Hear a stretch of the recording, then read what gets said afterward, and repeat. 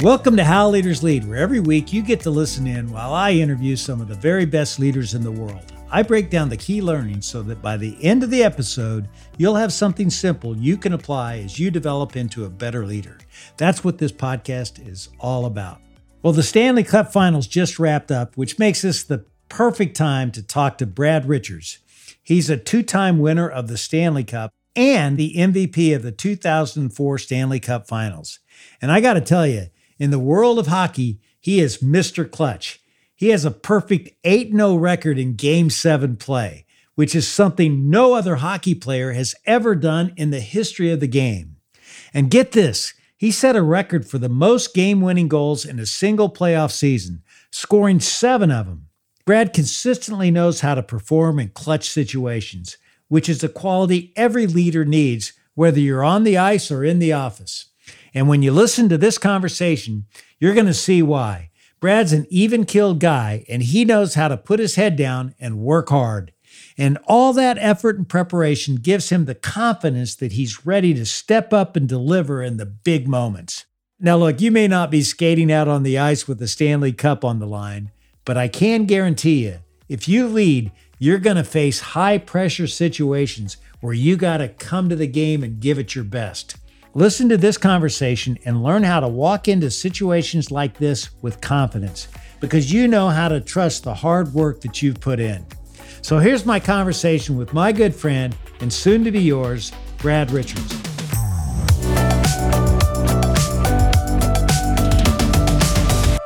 Brad, it's great to have you on the show. Well, it's a pleasure being here. Tell us something about playing in the Stanley Cup you would only know if you played in it. Obviously, it's a dream when you get there. You don't realize, I think the first time, you don't realize how big it is for the media day, all the other stuff you have to do for the national TV, all the little photo shoots. You just want to play hockey, but obviously you're at the mercy of the league and TV, and there's like a day and a half, somewhat like the Super Bowl. Obviously, ours isn't as big as the Super Bowl, with the media day and all that stuff, which I never dreamed of as a kid. I thought, okay, we're here. When do we get to play? But you have to wait 2 or 3 days to do all that stuff, and by the end of it, you're like a caged dog trying to get out there. And I just want to play the game. I think that was the biggest eye opener.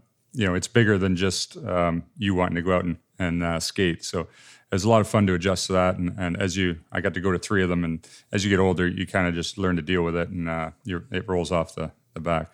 So you say you're like a caged animal when you're ready to get into those finals, and I could see you being that way. Tell us a story from your first experience in the NHL finals in 2004 that you love to tell. Our final that year, we lost the first game. It's a best of 7, and we just kept sharing games. So eventually we knew we had to win 2 in a row or we weren't going to win. And we lost on home ice in overtime in Game 5, and our coach had he came in, and it was really a tough loss because we had to fly 6 hours to Calgary and play them 2 nights later, and they're going to have all of Canada waiting for them to win the cup and backs against the wall. And we were pretty down after that game. And he had a great speech. He basically said, we're going out there, we're going to have, our family's going to come, we're coming back here, we're going to get everybody set up, we're going to have hotels for our family back here in Game 7. And he just started talking like we are coming back for Game 7, and there was no what ifs. And by the end of the meeting, we were all like, okay, we better call our families and get them booked for Game 7. But we haven't even played Game 6 yet. And it was a great speech, kind of get our minds off the tough loss and looking at what a great opportunity we have to win Game 6 and come back in home ice. And we ended up doing that and in double overtime, and came back in home ice and won it in front of our family and friends. I love that. Get your families and friends ready. We're coming back. Book the tickets. Yeah. I love that. Yeah. Brad, in my research, I've learned, and I knew a lot about you before, but I didn't know this stat, but you may be the greatest clutch player in the playoffs, going an incredible 8-0 in Game 7s. Nobody has ever done that in the history of hockey. How did you get up for the big games? I mean, I know it's a team sport, but you were a part of all of them, and you were a leader on the team.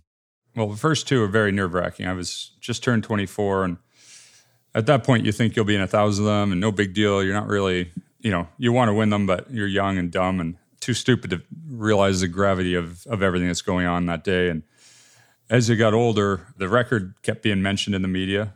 So there was more pressure to keep that undefeated record. But you got older and you knew that there's not many of these opportunities anymore. So those were a lot harder to get your rest. It was tough to sleep the night before, really tough to sleep during the day. You always have a nap during the day, 8 o'clock games in the playoffs, and you try to have a little nap, but you couldn't do that. You'd be tossing and turning. And I think the biggest thing was trying to get a routine. And eventually I found a routine that kept me going a little bit. I'd read a little bit. I'd watch, believe it or not, I watched this comedy show called The Office, the British version. Back then it kind of make me laugh, Ricky Gervais, and kind of get my mind off it. And I kind of kept the same, I'd even keep the same episodes if we won. But that kept me kind of in a routine, and it kept me from thinking too far ahead and about all the failures or bad things that could happen. It kept me in a good frame of mind, and I just kind of learned to get a routine like that. You know, whether you're on the ice or in the boardroom, Brad, we all have to show up and perform when the pressure really is on. What advice do you have for leaders on how they can better prepare for those big moments? You mentioned routine. It's one of the things you did, but is there any other advice you'd give to somebody to say, okay, you got the big game, the big event, the big presentation. Okay, here's how you get ready for it. Yeah, I think obviously if you're in those situations, you've probably put in the work. I would imagine, I would hope so. You've put in the work, and that's one good thing to lean on if you've done your, in boardroom, whatever you would call it, your practices or your training, and you do all that. And once that's done, you got to try to. It's hard to say or hard to do, but you just got to try to relax and believe that you've put in the work and preparation. In the locker room, you trust your teammates they're doing the same thing, and you can help if you are a leader or you're one of the captains of the team. You can help if you're seeing some guys that aren't quite what you think doing the right things to be ready for the big game, and then you got to go out and it's execution. In the end, it's hard to do, but your mind has to shut off, and you just got to get in the zone and execute. And there's all different techniques of that. Some people like to meditate in game days. Like I said, I like to try to get my mind into some comedy or something to loosen me up, so I'm not uptight. But finding little ways that you're not just focused on it 24/7, because that can, sometimes too much is a detriment. So that's basically what we would do, and try to help the young guys in the team and try to get them to relax. You were MVP in 2004 of the Stanley Cup Finals, and then you're in the likes. Other people who've done it: Wayne Gretzky, Mark Messier, Sidney Crosby, Mario Lemieux, Bobby Orr. I mean, describe what it's like to be in a fraternity like that. I mean, that's an amazing group of players, and there you are. You're right there with them. When you say it like that, it's very flattering. Now that my career's over, it's something I look back on, and it's pretty crazy. When I first get the trophy, you win as a team, and you don't really think much of the MVP. It's great, but you can't wait to get with your team and celebrate the Stanley Cup. It's like the day or two later. I was sitting with my family. We had breakfast the next morning, and we had they let you bring the Conn Smythe home with you, or whatever trophy you win. So it was home with us the next morning, and all my family was there, and we were looking at the names, and it just so happens that the way the names go on the trophy, the way mine worked out is it went Bobby Orr, Gretzky, and then me all in a row coming down. And my dad was, he couldn't fathom it either. He was out of his mind, and that's when it kind of hit me. But when you're playing, no one thinks of trying to win an MVP. You're trying to win the Stanley Cup. So it took a few days to kind of really grasp. And as I get older, when people see you and they say, you won the Conn Smythe, I'm like, wow, yeah, I guess that was a pretty big thing. Yeah, I would say so. And you were born and raised in Canada, and I understand your father was a third-generation lobsterman. Did you ever think you'd follow in his footsteps and go into that line of business? Early on, I had to help out, when I was young, and especially on weekends when there's no school. But getting the 3:45 a.m. wake-up call in the North Atlantic in early May, sometimes there's snow flurries, big waves.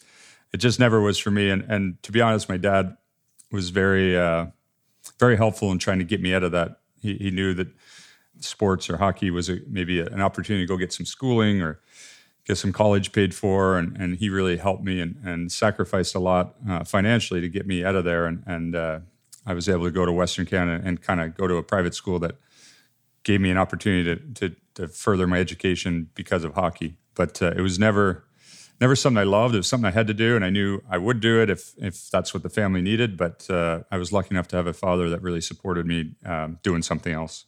I don't think people in the United States fully understand what hockey means to Canadians. So paint the picture for me. What does hockey mean to a Canadian? Well, there's long winters, and there'd be people in northern Minnesota and northern Michigan, places like that would understand that. But there's not a lot of other activities, and hockey was a community thing. Every little town has a rink, so families get together. It's dark at 4:00. They get their hot chocolate. The kids are all playing. The moms and dads get to meet for the evening. You get to go on weekends. You get to go on road trips to tournaments, and the families are together. It really gets you through these long winters. Frozen ponds on Saturdays and Sundays. We'd wake up, and if it got dark, a father would pull the car up and put the lights on the pond so we could play longer. It's just a fabric of how we grew up. And when you have those long winters, Scandinavia, there's lots of great players in there. Russia, it's an 8-month thing, and it brings the community together. And we always, all your best buddies are doing that all day long. Yeah, the long winters, that's a great rationale for it. I never really thought about it that way. And you left home when you were 14 years old for a boarding school in Saskatchewan that had a renowned hockey program.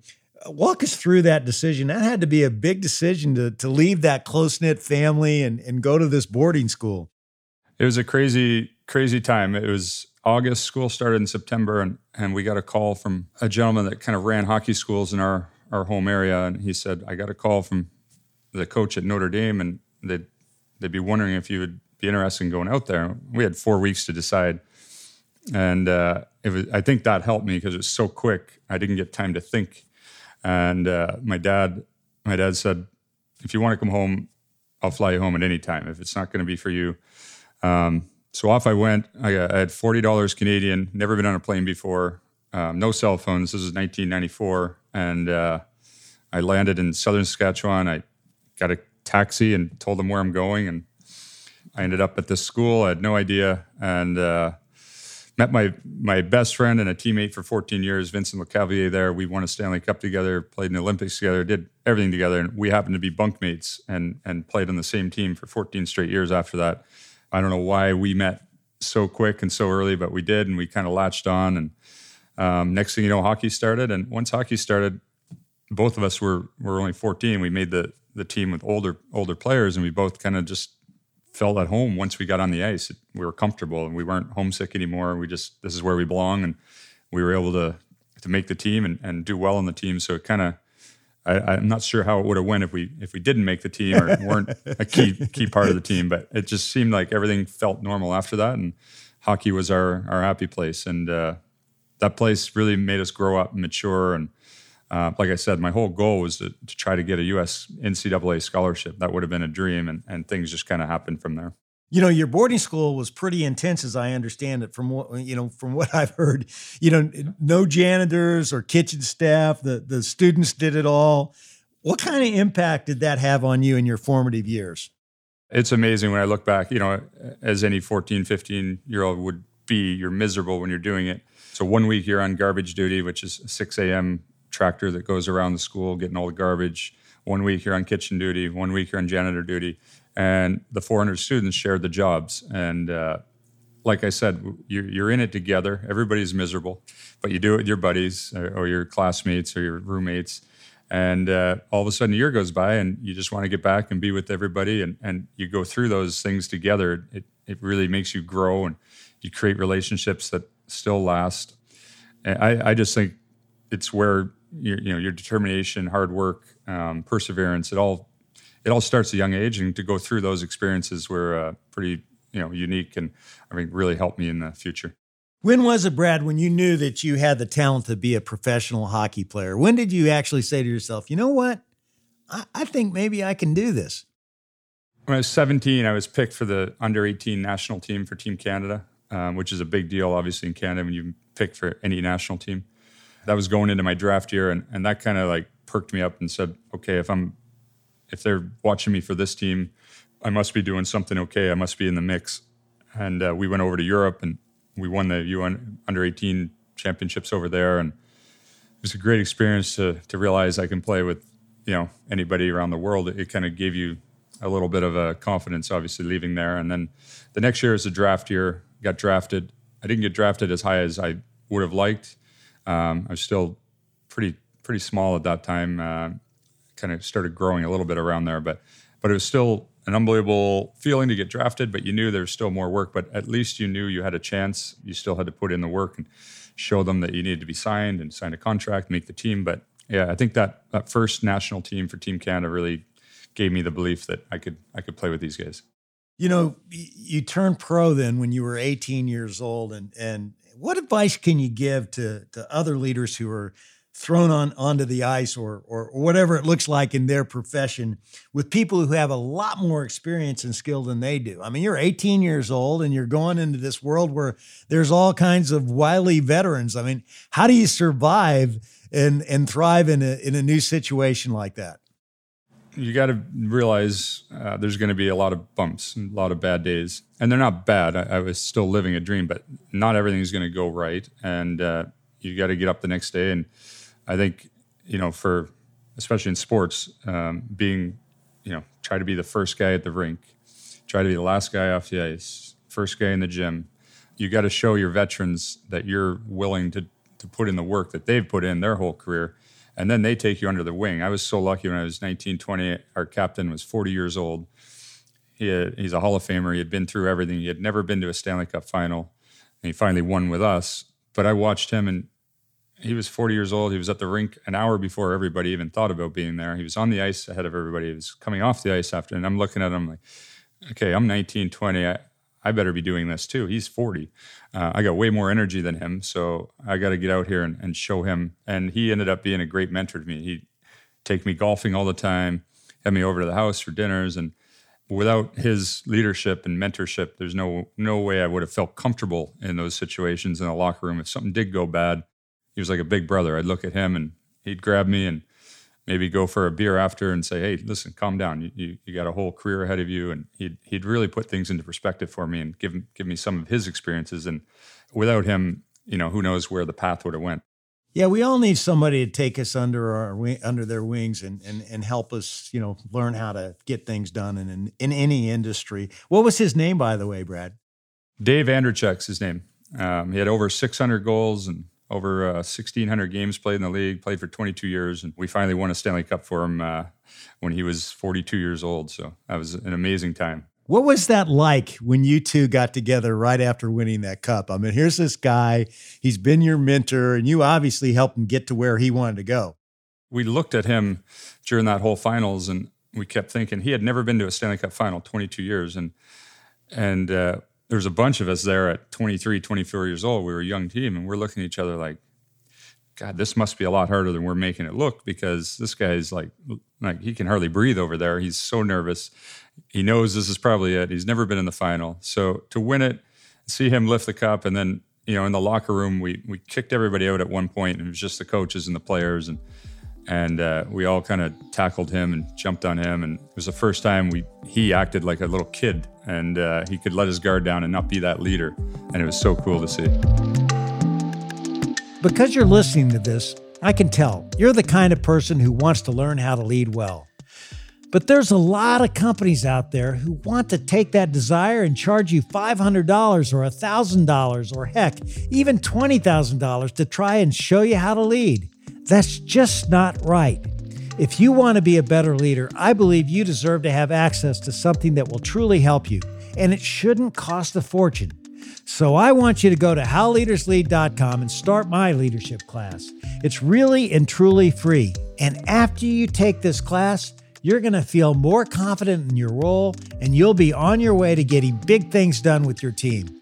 Go check it out at howleaderslead.com.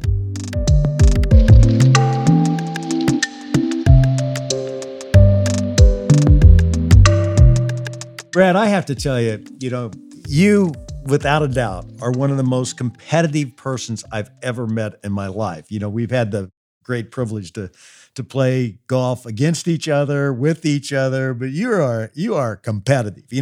Has there ever been a time when you had to tone it down to play your best? Definitely when you want to get out and play your best, even keel's so much a better way to go. And the ups and downs sometimes when I was younger could get to you, and you turn a two game streak of losing or something going bad, you turn it into a 5-6 game because you couldn't control your emotions. Same thing the other way. You can't get too high. You turn a great 5-game winning streak, and it would end because you get cocky or you lose focus. So I think learning how to calm that. I think in the biggest part, hockey, you could go out and throw some emotion around with a hit, or some people fight, or you could kind of get that out. But learning to do that in golf's the hardest thing is how to calm down and not take everything so serious, because it can ruin a round. But for sure in hockey, that was something you had to learn at a young age, that you can't do everything in one night. It's a long season. There's a process to things. You've represented your country on 5 different occasions, not only at the World Cup, but also at the Olympics, playing for Team Canada. What'd you learn playing on the international scene? The Olympics was such a cool experience, not just for hockey, but to see all the other athletes. You watch the Olympics like a fan, like you would, and you see these people from all over the world. I just didn't study it, but I had no idea when I got to the Olympic Village how young some of these kids are. There's 14-year-olds, 15-year-olds, or ski jumpers, figure skaters, all people from all over the world, and that's their pinnacle. And to see them and to see the looks in their faces, and us as pro athletes, it's a different thing. It's 2 weeks. It's a great feeling, but it's 2 weeks. You're getting pulled from kind of a brotherhood where you're growing a team for maybe 6-7 years, and your team's back here, and you get thrown in for 2 weeks, and you want to win, and of course it's big, but to see the looks on these athletes' faces where they've put in their whole life for one event, and it could be just one jump, and that makes their whole career. To sit and talk with some of those athletes from around the world in the village was the coolest thing for me, to see all those different athletes. Do you recall a story that really stands out when you think about, being in the Olympics? The biggest thing in Canada was, I'll give you which was shocking. We played, Italy was the host, so we had to play Italy first, and they get a team. But most of Italy were Canadian kids with dual passports that never could make it to the NHL. And, it wasn't much of a game, but during the game, all the parents of the Italian kids, or basically Canadian kids, were sitting with our parents asking if we'd all take pictures with them and maybe get one of our hockey sticks after the game and stuff like that. So to kind of go there as a pro athlete and play against a team that they were just happy to be on the same ice and play against Canada, but they're basically Canadians. But they were more excited could we hang out with you guys after? Could we go in your locker room, get some pictures, stuff like that? So that's where the professional athlete part of the Olympics gets, it's a little different than the amateur side. But like I said, talking to some of those athletes, there was a figure skater that was like 14 years old from, I forget which country, but I mean, she looked like she was 8, and she won a medal, and she was just as proud as you could be. And to realize that's probably the end of her career almost. She'd probably do it 2 or 3 more times, and that was it. It was pretty amazing to see. Yeah, and you get to keep on going. That's funny. There was no miracle on ice when Italy played Canada. No. Brad, at what point in your career did you transition from being an individual contributor, and a heck of a good one, by the way, obviously, to being identified as a leader on your team? Early on, when we won in Tampa, I kind of thought I'd be back and I'll get 5, 6, 7 more chances at this. And 10 years went by before I got to another final. And that's when I was in New York. And we had traded our captain that year, Ryan Callahan, went to Tampa, and we brought in Marty St. Louis. He was a good friend of mine and teammate of mine when we won in Tampa. So it was cool to get an old friend back in the lineup. But we lost our captain. I was one of the assistant captains. So that year I kind of was the de facto captain in the run. And it was a whole different feeling than being the 24-year-old with looking up to a leader. I tried to remember what Dave Vanderchuk was doing for us and what he was helping us with and teaching us in that run with the young guys. And we faced some crazy adversity. We were down 3-1 to Pittsburgh, and Marty had lost his mom to a heart attack right before a game. And we came back and won that series. And Marty had the winning goal, really galvanized our locker room. And we went to the final. And we had a lot of young kids that gained a lot of experience. New York was magical. Trying to win a Stanley Cup in New York was just amazing. We ran into a really good team and we lost, but that's the first time I really had to take leadership on my own shoulders. And I'll be honest, it was a lot tougher than just going out and playing, because you had to play, but you had to kind of monitor the room all the time and make sure there's a lot of different personalities, 23 different personalities. There's a lot of little things that go into it. So it was an eye-opener for me to realize how hard, and I have a lot of respect for people that did it over a whole career, to be able to do both, play your individual game and also take care of that locker room. Do you recall your biggest leadership challenge? I think any challenge, the first time you do it, is getting up and trying to talk to the room in a different way. Not your, hey guys, let's get a dinner tonight. It's kind of a stern way, or we got to wake up kind of way. Or after a really tough loss, like in the playoffs, we're down 3-1, we lost, we got booed off home ice. Getting up and trying to find what to say in the moment that your teammates are going to feel is real, not just someone talking for the sake of talking. I think that's the biggest challenge, and that was the hardest thing. Is I got to make this sound genuine. I got to try to galvanize these guys, and we got to go to Pittsburgh and regroup. And how do you make this sound genuine and get these guys to buy in? And that's probably the biggest challenge. That's a confidence thing also, but you have to get over that hurdle. What gave you the most satisfaction, making the assist or scoring the goal? I was always more of an assist guy. I love setting up my teammates. I mean, goals are great too. Don't get me wrong, but I think if anybody that knew me and played with me, they'd always say I'd probably last second rather pass it than put it in the net. And sometimes my coaches, I drove them nuts doing that, but it was just an instinct that I loved to do, and it worked out more than it didn't. But it's anytime you can help a teammate, I just think it's a great feeling to see their look in their face when they point at you after you set them up. It is a great feeling. So one of the challenges you had was monitoring your desire to pass the ball. You kind of drove the coaches crazy because you like making that assistance. I always had my first coach always like, you got to be more selfish. You got to take the puck yourself, and it just was never in me. But I did learn to do a better job of that.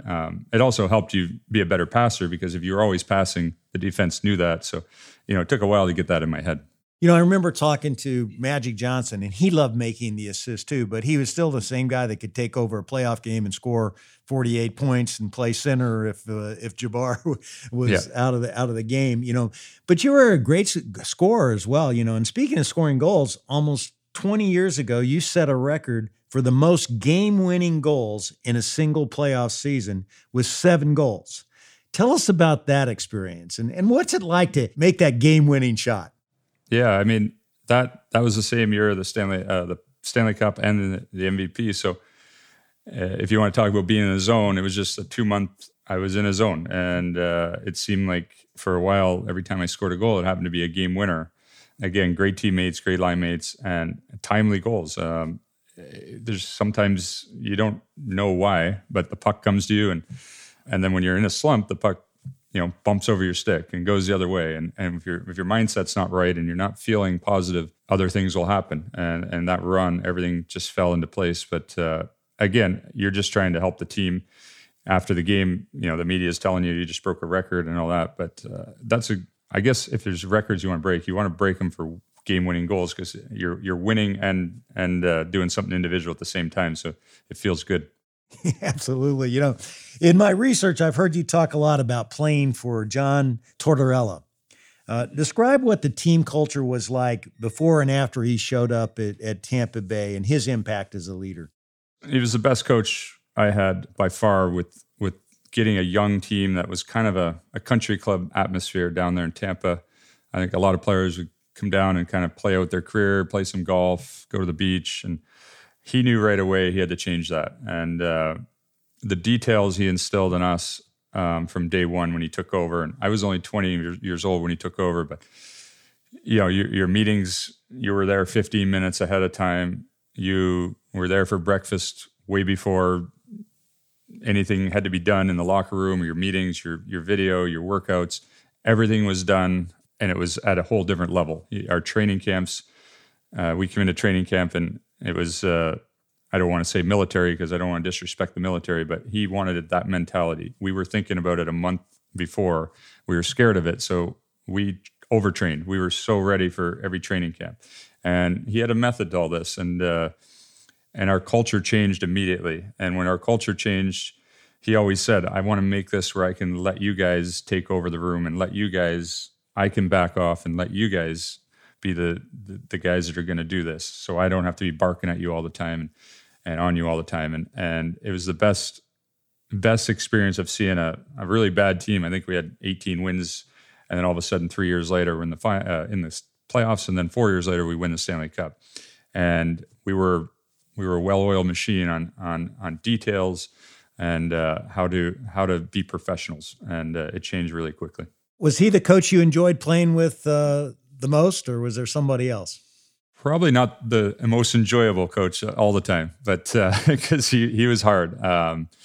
But if you're comfortable, you're probably usually if you're comfortable all the time, you're probably not winning or playing your best. He wanted you a little uncomfortable at all times, and sometimes it was very uncomfortable. But that was his way of doing it. But when you look back at the end of the season and you win, or you had a good chance to win, you always say, like, I'd rather have a chance to win and be in the fight than not. And he always had you in the fight. Yeah, it seems like the best leaders always create sort of a healthy dissatisfaction with the status quo. Exactly. I mean, they're always pushing you to take it to the next level. And we all have to play on a team. What are the qualities of the teammates that you love playing with over the years? I mean, what did you really look for in a teammate? You don't get to be leader all of a sudden. You have to start out as a teammate. Yeah, I think I love, obviously, the unselfishness. And any good team that I was on, I got to win twice. They were great teams. And I had probably 3 or 4 other teams that I would say were really good teams that had a chance to win. And they all had something in common. We all got along. Everybody had a role. The bad teams, there's always 1 or 2 guys that weren't involved, weren't invited to the team dinners, or weren't invited to the golf events. Or, it just seems like there was 2 or 3 people missing all the time, and that never worked. The teams we won, if we had a team dinner, everybody showed up. You didn't have to stay for 3 hours, but everybody showed up to it. The captain treated the 4th line player the same as he treated the 1st line player or the superstar. The goalie got treated the same as the 3rd line. Everybody was equal and invited to the same things. We spent a lot of time on the road, a lot of time together, and the best leaders had the wives involved in parties, and they wanted everybody to feel like this is one big family. And when that was clicking, those were always the best teams. You played at Tampa for several years. You became an icon there, and then you're sent to Dallas in a blockbuster trade right before the trade deadline. And sports are so unique where you can wake up one day and then have to pack up and move to play for another team. I mean, how did that play into your psyche? I mean, tell us about that. That was tough. That was the toughest day of my career. I had been in Tampa 8 years, drafted there and won there. So when I woke up the next morning to go to the airport, it really hit me like, okay, I'm done. I'm not a Lightning anymore. Going to this new locker room, which it's intimidating because it's not your locker. You had all your trainers knew your routines. I had my same seat on the bus. I went out on the ice same time. My warm up was the same. I had all these things, and now you're going in this new locker room. And you don't know what's going on. So it's a huge adjustment. It's also a huge adjustment not being around your best friends and teammates. But hockey's a great sport, and every sport would be the same. You get in a locker room, and they're the same guys, just different faces, and they open their arms to you, and you start battling with them, and you earn their respect, and you show them that you're there to win, and everything kind of starts falling in. But the initial 24, 48 hours is rough. It's not, if I had one bad thing I can say about my career, I loved it. I was lucky, but that one first trade is a shock to the system for sure. Would it be fair to say it's almost like getting fired, or is that too strong? Yeah, it probably is, because you realize the team that you love and battle for, they're trading you. Now there's contracts and salary caps involved in that too, but I had a no trade clause, so I got to control it. And my agent's like, we can wait till the summer. And my attitude was, well, they don't want me. If the ownership and general manager don't want me, then I don't want, I can't do this. And that was the way I looked at it. And luckily I controlled it. So I got to go to a good team and a good organization, but I just didn't want to be there anymore if I knew they were trying to trade me and wait until next year. It didn't feel right. That's so similar to business, because one of the major reasons why people leave and go to a different company in business is they don't feel appreciated, and It's very, very similar. In both Tampa and Dallas, you experienced an ownership bankruptcy, and you're out there to play hockey, but how tuned into the business component were you as it related to the franchise you were playing for?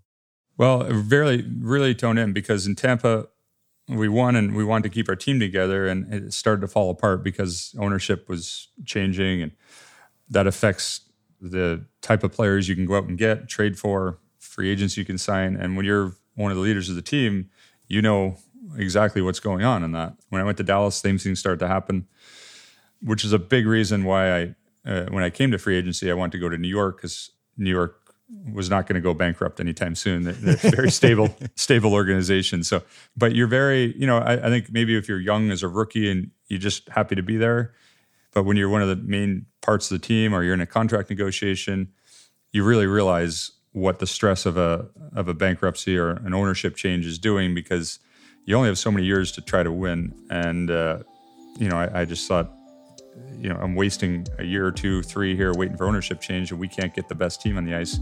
Maybe it's time to look somewhere else. We'll be back with the rest of my conversation with Brad Richards in just a moment. I've gotten to talk to one other hockey legend here on How Leaders Lead, the great Mark Messier. And just like Brad, Mark really understands team dynamics at a level that few others do. I absolutely love his insights on how great leaders stay attuned to their people. The only way in a team sport to have success is to try to maximize the performance of each and every one of the people that are around you and make them believe that their contributions are absolutely necessary for any team success. And I think that's one element. The other element for me would be that you got to establish relationships that go further than just the game itself. In order to lead someone, they have to give you their permission, and that permission has to be earned. And I think you earn it through developing a relationship so you can tell them the truth and they don't take it personally. And so then you just start to foster those relationships. And the other thing I guess I would say is that you got to be willing to be completely open, completely transparent in who you are and what you stand for, and your consistency and your personality. You don't waver in good times and bad. I mean, you're completely exposed and vulnerable, and you got to be doing the right things consistently. But I think when you do that, it gives everybody a sense of calm around you. Make sure you listen to my entire conversation with Mark, episode 13, here on How Leaders Lead.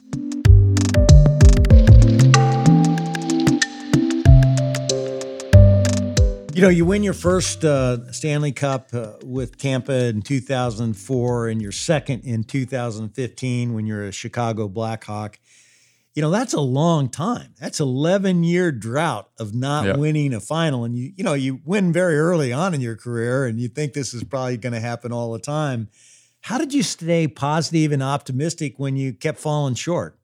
Yeah, like I said earlier, I thought I'd have 6 or 7 tries at it. The 10th year drought in New York, we went to the final, and when I signed in Chicago, they were one of the best teams. They had won 2 championships in 4 years before that, and that getting back to the final really, even though we lost, it really reminded me of how fun it was. I had been to 2 conference finals before that, in between. But the final it's just so big, and it got me back into those juices. And then I got lucky I signed in Chicago and we went right back to the final and we won.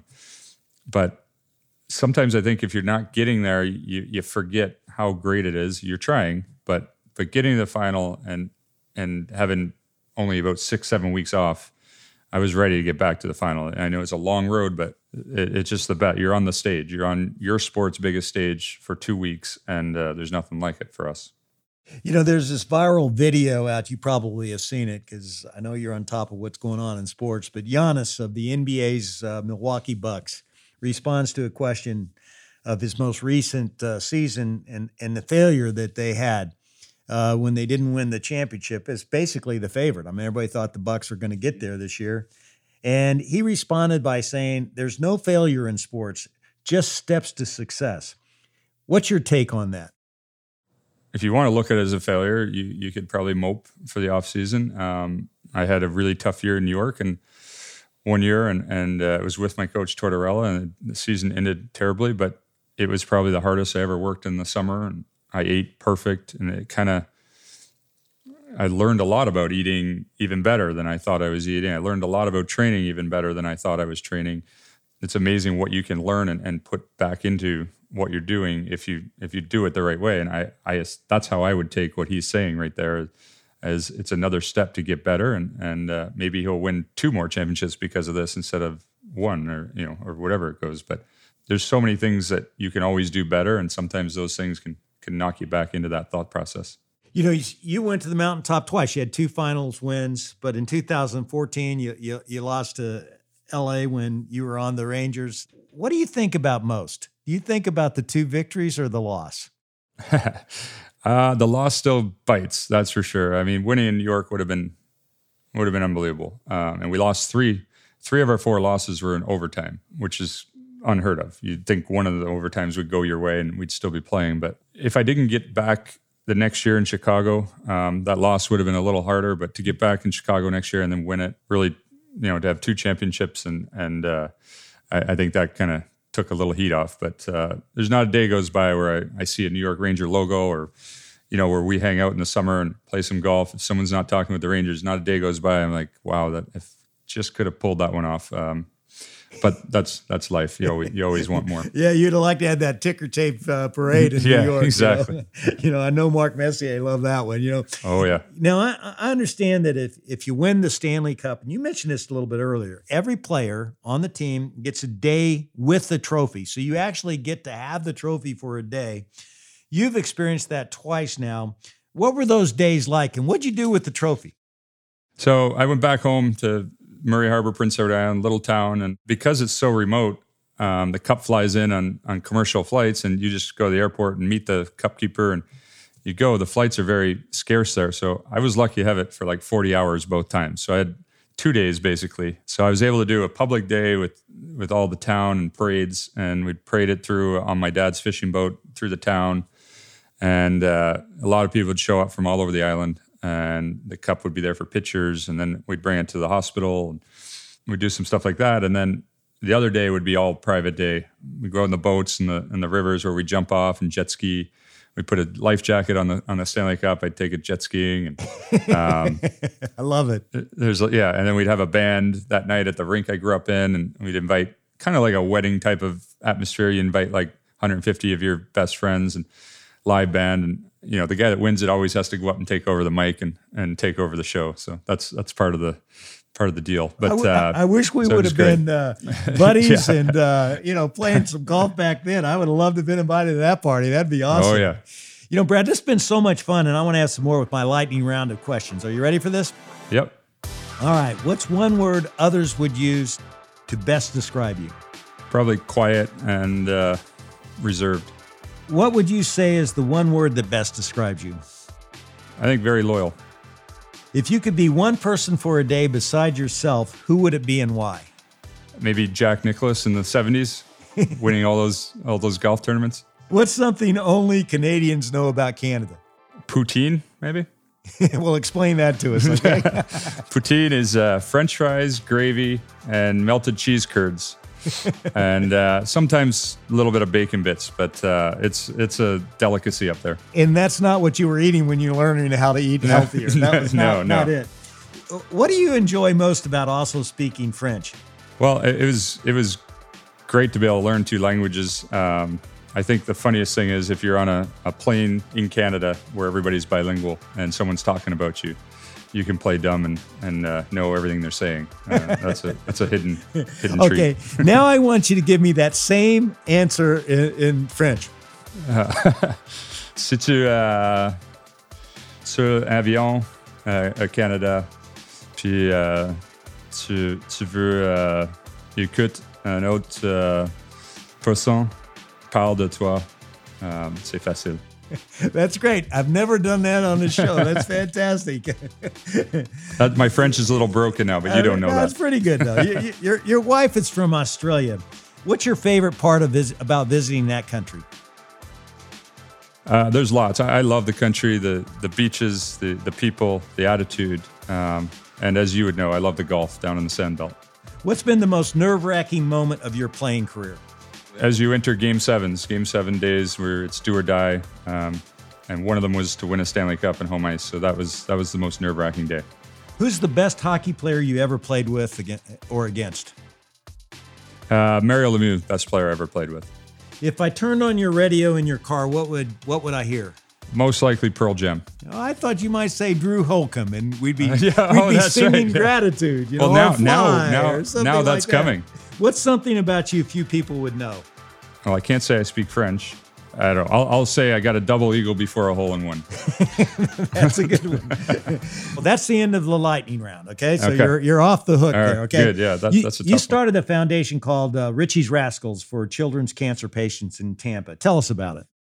Unfortunately, at a very young age, I had my first cousin and neighbor die of a brain tumor. He was 5 years old when he got diagnosed and died pretty quick after. And I always, when I'd watch Hockey Night in Canada, you'd see players with sick children or cancer kids or all different types of things go to the games. And when I made it, I always thought back to that. And we created this foundation where we bought a suite and we gutted it and turned it into like a playground at the rink, because not every kid that you bring in is going to be a hockey fan, but they're going to be excited to be there and see the people. And we put a goal horn in the middle of it, so when we scored, they could push the button and the red light would go. We had PlayStations in there. We had arts and crafts, and they could put pictures of their night all over the walls. And we made it kind of like a really safe haven for them when they went to the games. And we called it Richie's Rascals. And we worked with the Children's Cancer Center in Tampa, and they would help us bring families that needed a break. And sometimes it would be the siblings and parents of the sick children, because the siblings weren't getting much time with their parents, and we'd bring them in, and I'd meet them after the games, and it meant a lot to me. I'm getting goosebumps talking about it because I met so many great kids, and unfortunately, not all the kids have made it, but some have. And years later, when I was playing on other teams in warm up, they'd be down with their sign, "I'm a Richie's Rascal," and waving, wow. and I'd recognize them, and it was very, very cool. And obviously, I'm not playing anymore, and now we've got a whole center back home in my hospital named after my cousin back in Prince Edward Island for the same idea. We make them comfortable when they're getting treatments and hockey themes and all that stuff, so they can not feel as intimidated when they have to go do those things. That's great. That's great. We talked about your dad earlier, and I know he recently passed away from ALS. What did that experience teach you, Brad? Well, we all hear about ALS, but until it hits you, I had no idea how nasty of a disease it is. I also had no idea how unselfish my dad was until he went through that, because he never complained once. He never wanted to be anything about him. He kept everything very close to his chest. He didn't want his children or grandchildren knowing what he was going through, but I can only imagine what he was going through. Every day you're learning from your parents, and I kept learning till the end, that's for sure. What a great role model for sure. And what a treat it had to be for him to see you play hockey for your entire career. And Brad, you retired from the NHL in 2016. How are you staying involved in the game, and what are your future aspirations, if any? Is coaching or becoming a GM on the horizon? I tried a little bit when I was living in New York still. I worked with the Rangers for 4 years in an advisory role. What I learned, I think, is if you're going to get into that, you got to really go all in. We moved down to Florida. I have young kids. My son's on travel hockey now, and I just thought at this time it's I'm going to have more fun being around him and my girls for a little bit. But at the same time, I just turned 43. I got to keep my mind moving a little bit, and I'm always open to getting back into it in a certain capacity. But I think, like I said, I think if you want to do it and want to get fulfilled with it, you got to really put the time in. And I just wasn't prepared to go all in at that point.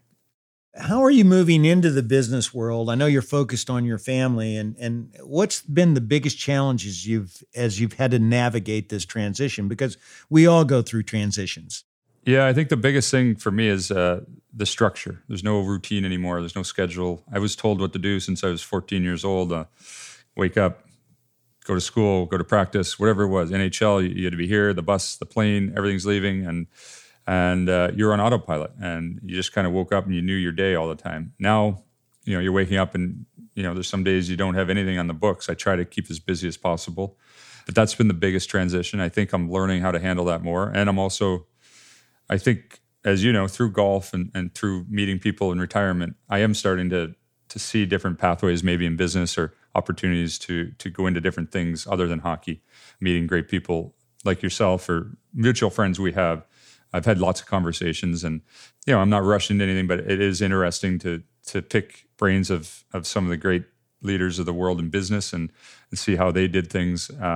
So yeah, I'm excited what the future holds. I still watch hockey every night and try to stay in touch with a lot of GMs and scouts and keep that open. But I also love the opportunity maybe to do other things too. Yeah, well, you're very young and you've got that opportunity to pursue that career. But I think I envy the fact that you can spend this time with your family and you're doing it. I think that's good on you, as they would say in Australia. Yeah. I also know you're a minority owner in Untuckit. And now I know why your shirts are always untucked. You're not just trying to be cool. What's your role on that team? When I was in New York, I was their spokesperson or whatever, and it wasn't doing that well. And Chris Riccobano, who now has become very successful, we got another thing called Greatness Wins with Derek Jeter and Wayne Gretzky, also clothing line. And it was kind of we're in the need of a push here. We're not, I don't know if running out of money is the right way to put it, but it was kind of, and I said, well, listen, don't bother paying me. Let's just run it into ownership in the company, and I'll keep trying to help and do stuff. And that was kind of the decision me and my agent made back then. And now the company's grown, and it's been a lot of fun to learn and see what Chris has done with that. And now I've been involved in Greatness Wins and trying to help them actually get into some of the golf shops, and they're making a golf clothing line. And so that's been fun also, learning a little bit of and what he's let me in learn in that business. But it's been a lot of fun, and I do have to wear the untucked shirts to try to sell the brand.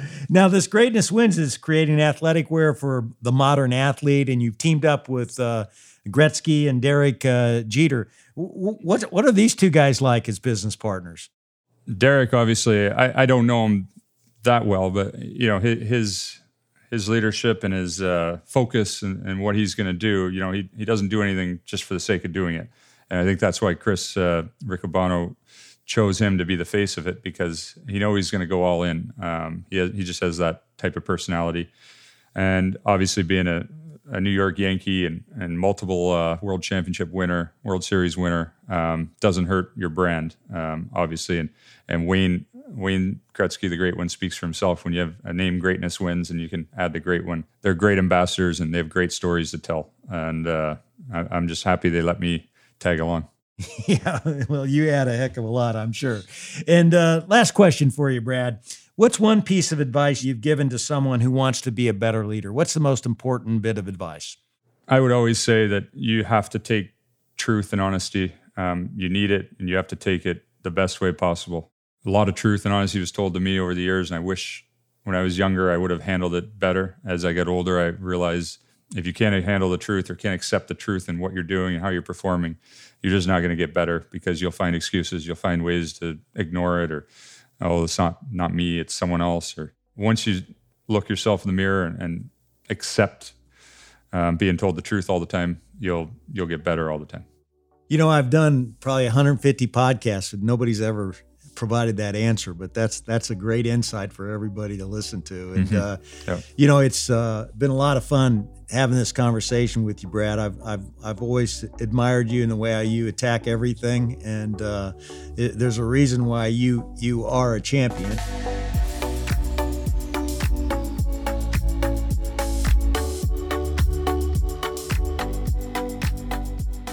I know Brad pretty well, and Brad's never going to be the loudest guy in the room. But you know what? His strength and resilience as a leader comes through loud and clear, and he walks the talk. I just love how he isn't afraid to do the hard work and face the hard truths, and then trust that effort and draw on it as a source of confidence in tough moments. Now listen, you don't have to be a hockey player to apply that lesson to your life. This week, ask yourself, where do I dig in and do the hard work? Where do I need to accept a hard truth so that I can improve? Put in that effort today. That way, down the road, whenever you face a difficult situation, or you're under lots of pressure, or you just need to flat out execute, you're going to have so much more confidence because you can trust you've done the hard work and you prepared for the pressure. So do you want to know how leaders lead? What we learned today is that great leaders trust the hard work they put in.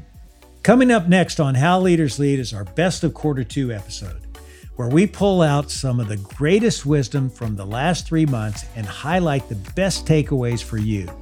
Like this one from Annie Young-Scribner, the CEO of Wella. I think my first lesson was to really appreciate people's work and to understand that I wasn't going to be the smartest person in the room, but what I could do is to learn best practices from each of them. Also find out what was important for them and then galvanize the learning so that together the team could achieve, because they were each acting as individual versus as team. We had a ton of fun. We won every single district contest, and those early lessons have imprinted me forever. I'm telling you, it's a lot of fun and it's chock full of great insights. So be sure to come back again next week. Thanks again for tuning in to another episode of How Leaders Lead, where every Thursday you get to listen in while I interview some of the very best leaders in the world. I make it a point to give you something simple on each episode that you can apply to your business so that you will become the best leader that you can be.